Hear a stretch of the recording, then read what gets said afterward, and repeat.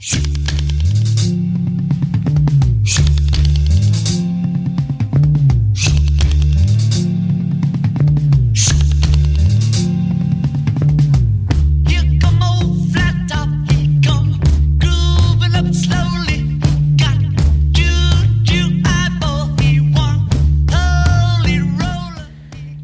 back. This is a part of the show where we sometimes do obituaries, and we've got a few to talk about today. One we've been sitting on for a while, that would be the passing of the Reverend John Newhouse, who died in January. The Reverend was originally a liberal Lutheran. After attending seminary, he became a pastor of the St. John Evangelist Church in Brooklyn. Newhouse co-founded the Clergy Concerned About Vietnam. Worked at the time with the Reverend Martin Luther King on the civil rights movement, and in 1968 supported Eugene McCarthy at the Democratic National Convention in Chicago, getting himself arrested in the process. But reportedly in the wake of Roe v. Wade in 1973, the Supreme Court decision which declared an abortion a constitutional right in the first trimester, the Reverend turned to the right. Reportedly, the Reverend Newhouse's conservatism started to accelerate in the 70s and continued especially in the wake of Roe versus Wade, the 1973 Supreme Court decision declaring an abortion a constitutional right, at least in the first trimester. He began increasingly advocating a religious role in civil affairs, also criticized churches for speaking out on secular social issues. If you were thinking, gee, it sounds like this guy to move to the Catholic Church, well, you'd be ahead of the curve, because Newhouse converted to Catholicism in 1990 and was ordained a priest by New York's Cardinal John O'Connor. In 1994, along with convicted Watergate felon Charles Colson, the Reverend issued a declaration titled Evangelicals and Catholics Together, which advocated the uniting of Catholics and evangelicals on a social agenda that included opposition to abortion and support for government funding of religious schools. During the 1990s, Newhouse stood against same-sex marriage and likened the legal right to abortion to state-sponsored murder under the Nazi regime, which sort of rhetoric offended many Jewish conservatives. Naturally, of course, this made him a hero among tradition-minded conservatives and Republican-leading Christians. Newhouse soon became an important consultant to President George W. Bush, helping him create the White House's faith-based initiative policy. Newhouse was among the religious figures credited with helping Bush craft his 2001 speech against embryonic stem cell research. It was noted in obituaries that in interviews with religious publications, Bush cited the man he called Father Richard more than any other living authority. Mr. McMillan, I think you may have some appropriate music for this man's obituary.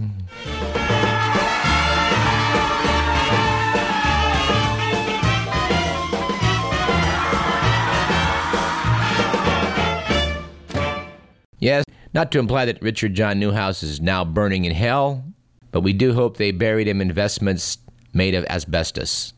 Ooh, that's kind of mean, isn't it? But I guess it does remind me of the Mark Twain statement that he's never actually killed anybody, but he has read some obituaries with a great deal of satisfaction.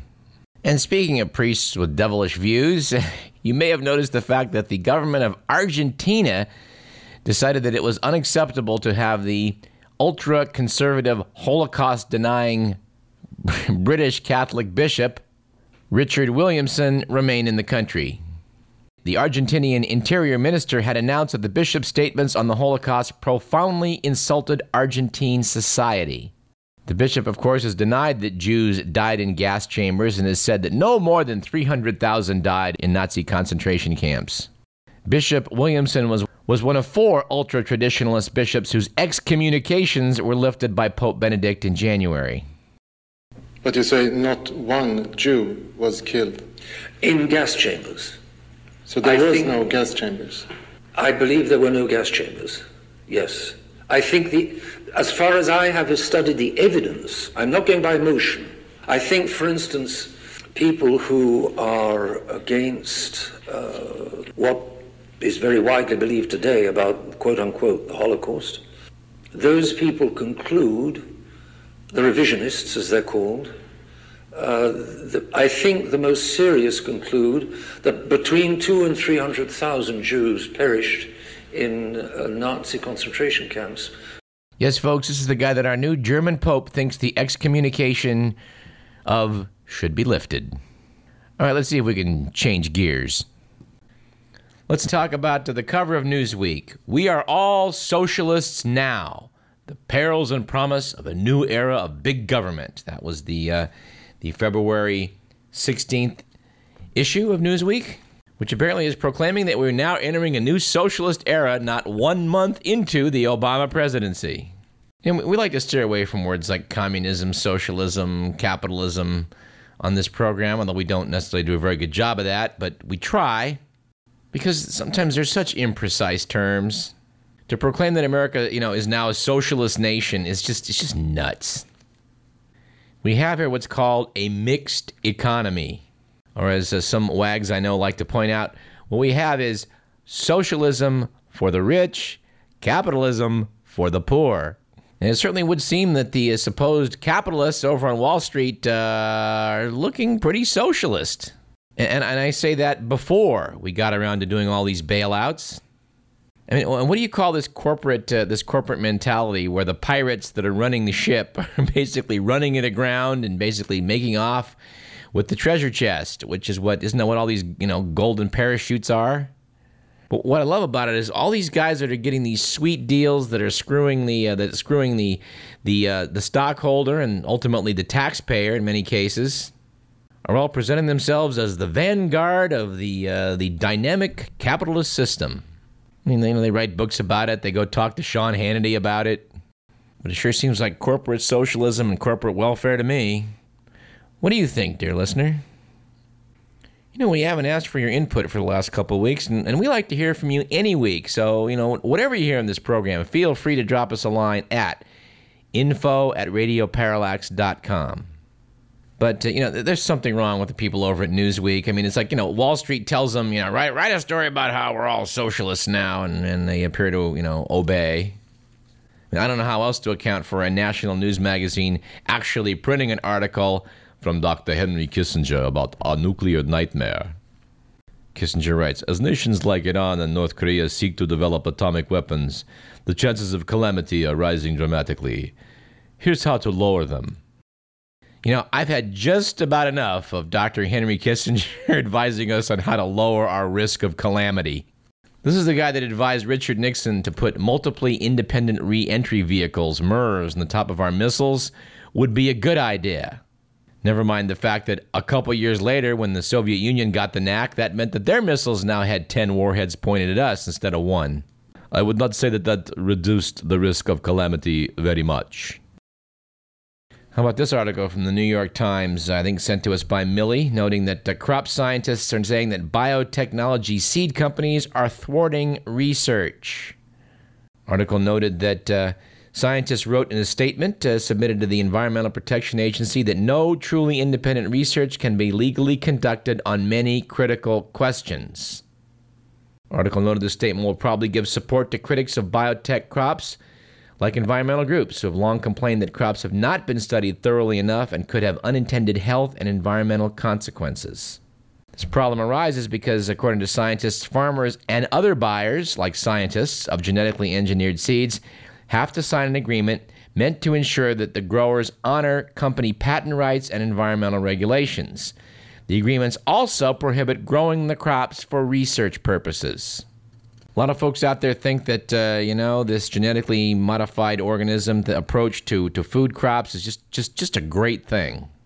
And there may be many good consequences from this, but the devil's in the details, and the behavior of some of these corporations is, to say the least, not reassuring. We talked a couple weeks back, I think, about the whole hype over marijuana and marijuana use from an article in New Scientist, and the magazine followed up on last week's issue on this matter of ecstasy. And they had this to say in an editorial accompanying the article. Imagine you're seated at a table with 2 bowls in front of you. One contains peanuts and the other tablets of the illegal recreational drug MDMA, better known as ecstasy. A stranger joins you and you have to decide whether to give them the peanuts or the pill. Which is safest? Noted the magazine, you should give them ecstasy, of course. A much larger percentage of people suffer a fatal acute reaction to peanuts than to MDMA. Of course, that's not even talking about the recent salmonella issue. Noted the magazine, this is, of course, only a thought experiment. Nobody would consider doing it for real. But it puts the risks associated with ecstasy in context with others we take for granted. Yes, ecstasy is dangerous, and people who take it are putting their lives on the line to some degree.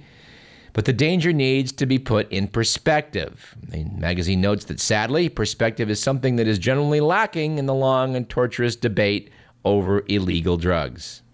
Said New Scientist, in this magazine we have argued that drug policy should be made on the basis of evidence of harmfulness to individuals and to society. They note that the British government's stated line is similar, yet time and again it ignores its own rules and the recommendations of its experts. Most other governments in the West act in a similar way.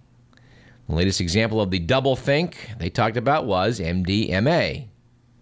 Apparently the UK government's Advisory Council on the Misuse of Drugs was widely expected to recommend downgrading it based on evidence of its limited harmfulness. Yet the government already rejected that advice. And in the article itself, it talked about the fact that studies done on people who used ecstasy 20 years ago reveal that there don't appear to be any significant long-term problems. Said the article, for most people, ecstasy seems to be nowhere near as harmful over time as you may have been led to believe. In fact, they did a study comparing people who had used MDMA to non-users and found that on all tests, except for verbal memory, ecstasy users performed just as well with and on par with abstainers. And in fact, on this question of verbal memory, they had a very limited effect, a difference of a quarter of a word on average from a list of 15 real words, which makes the whole implications of this kind of questionable. Unfortunately, as so often the case with drugs, illegal drugs, we have law enforcement officials practicing, I would say, medicine without a license. They're happy to make all kinds of medical pronouncements about these drugs, which are not really based on any good evidence. And no, we're not recommending you go out and use ecstasy. But the evidence seems to be that if you have in the past, I wouldn't lose any sleep worried about, any long-term health consequences. All right, we got a couple minutes left, and I do want to close with a funny bit of the Smothers Brothers. But before we do close with that, I wanted to sound off on something I find myself surprisingly knowledgeable about. There was an article in the Sacramento Bee about Sean Penn and the movie Milk finally bringing reality to portrayals of gay men on the silver screen. Now, not being a gay person myself, I would be expected to have a limited ability to contribute to this discussion. But I did read an article, and I believe this was in the Uncle John's Bathroom Reader some time back, about something that this article got wrong. To quote from it briefly, and referring back to the classic Humphrey Bogart movie, The Maltese Falcon, according to author Reed Johnson of the LA Times, in the Depression era, gunsel meant either a hired gun and or a young, submissive homosexual. In the movie, Humphrey Bogart's Sam Spade sneeringly flings the pejorative at Wilmer, the anxiously buttoned-up young thug working for Casper Gutman, played by Elisha Cook Jr. Well, more accurately, according to Uncle John's Bathroom Reader, the term was used rather cleverly in the movie to telegraph, through the use of a rather obscure slang word, the relationship that Wilmer had to his employer.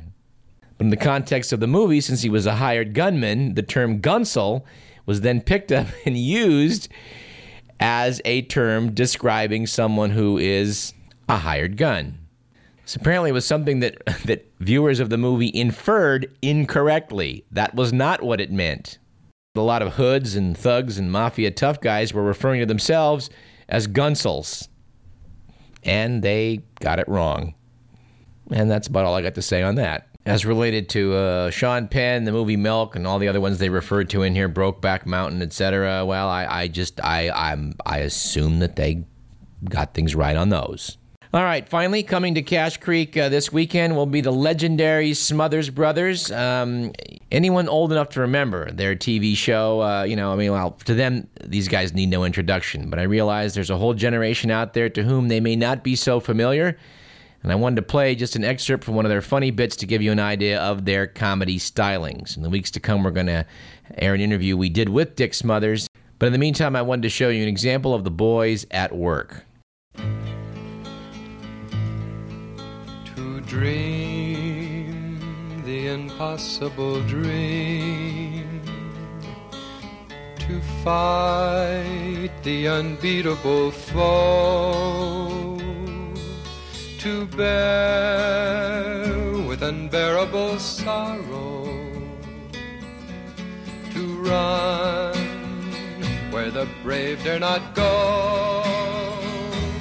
This is my quest, to follow that star, no matter how hopeless, no matter how far, to fight for the right, without question or pause, to be willing to march into hell for a heavenly cause.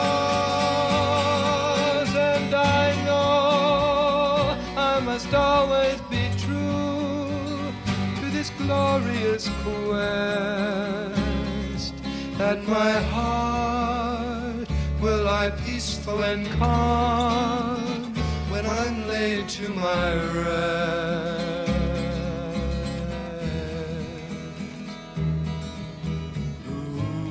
The Impossible Dream, of course, from the man from La Mancha. The story of Don Quixote, one of the most courageous men of all time. Story of hope, the impossible dream, the heartbreak, the anguish, the unbearable sorrow.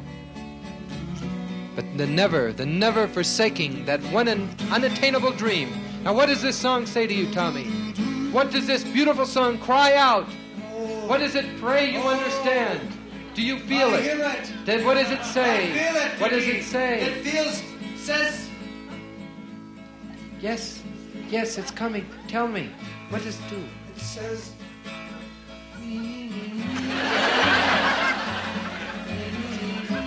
Come on, Tommy, now what does this song say to you? to fight. Right. To fight. To go to hell and fight for a heavenly cause. No, wait a minute. To fight in hell for a cause. No, it doesn't to say reach that. an unscreamable star. No, To I fight thought... an unbeatable foe. I thought you know what to it go is. to hell and fight a foe. No, come on, for a cut this. heavenly cause. No, you don't even know what it is. This song says, you're partially right, it says to fight for what you believe in. That's the key. It doesn't say just go around fighting. Fight for what you believe in. Fight for the right. Have the personal integrity and strength, no matter what the odds. Now, what the odds to fight for what you believe in, Tommy? Like Moses. Moses, that's right. Moses, who led the Hebrews out of Egypt into the land of milk and money.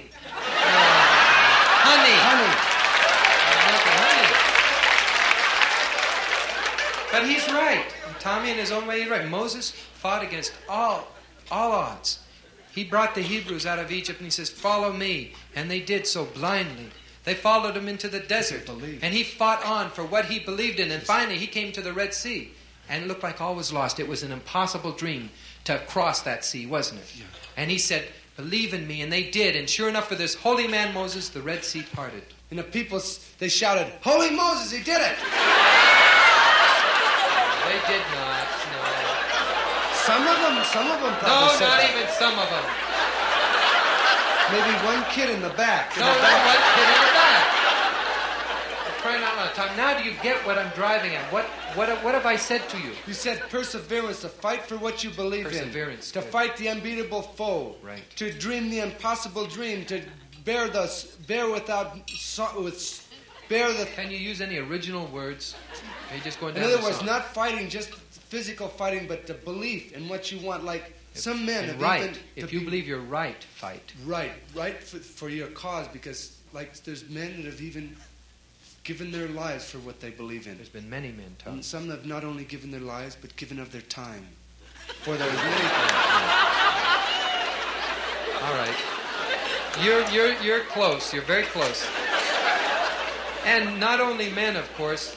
There have been thousands and thousands and millions of people throughout the history that have given their lives for what they believed in. But not just men, women too. Like, example, Joan of Arc. Oh, lovely Joan of Arc. Right, she fought for what she believed in. Joan of Arc. Lovely, courageous Joan of Arc. For 40 days and 40 nights it rained. Yeah, bop. Gotta build this boat to get these animals in. Come on, Tommy. They gotta build a... No, you're thinking that's Noah. That's Noah. Joan... No, Tommy, you're thinking of Noah. Noah's Ark. Joan of Arc. You see? Now listen to me. Wait. You're wrong. You're wrong. Hey, Noah's Ark. Noah was a man who built a boat, and God said unto him to bring all animals of the world in pairs, in twos, and then it rained. See, that was a man from the Bible, the Old Testament. Now, Joan of Arc was a lovely maiden in France. She led the armies of France. Noah's Ark. Joan. You said Jonah. My brother said Jonah. I made a mistake. You made a mistake. Yeah, My brother made a mistake. Boy, it was really obvious you made it. All right, but You said Jonah. Jonah, I was getting confused. Jonah and the whale. Why would she lead an army into a whale? Tommy, it's Joan of Arc. Now think about it. Think about it. Think. Noah's Ark, Joan of Arc. You finished thinking?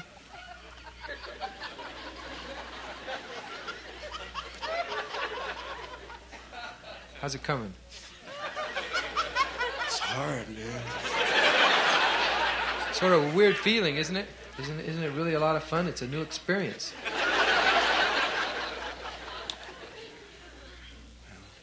Are you through thinking?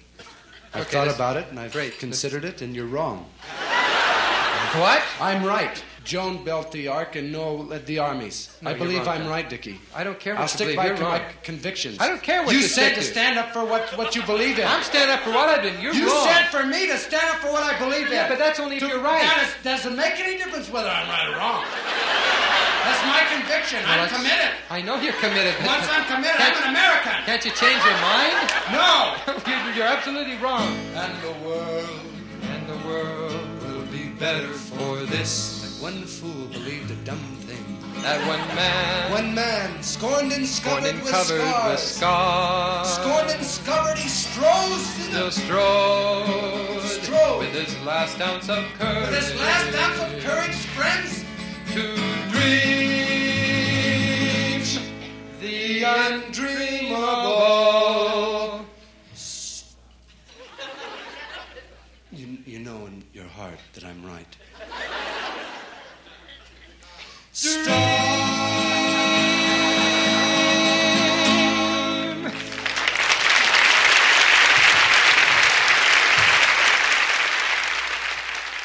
That's it for the program. Our thanks to Dr. David Kahn, who educated us about codes, and, of course, our old pal Will Durst. You've been listening to Radio Parallax. This show was produced, as they all are, by Edward McMillan. I'm Douglas Everett. We'll see you next week at the same time.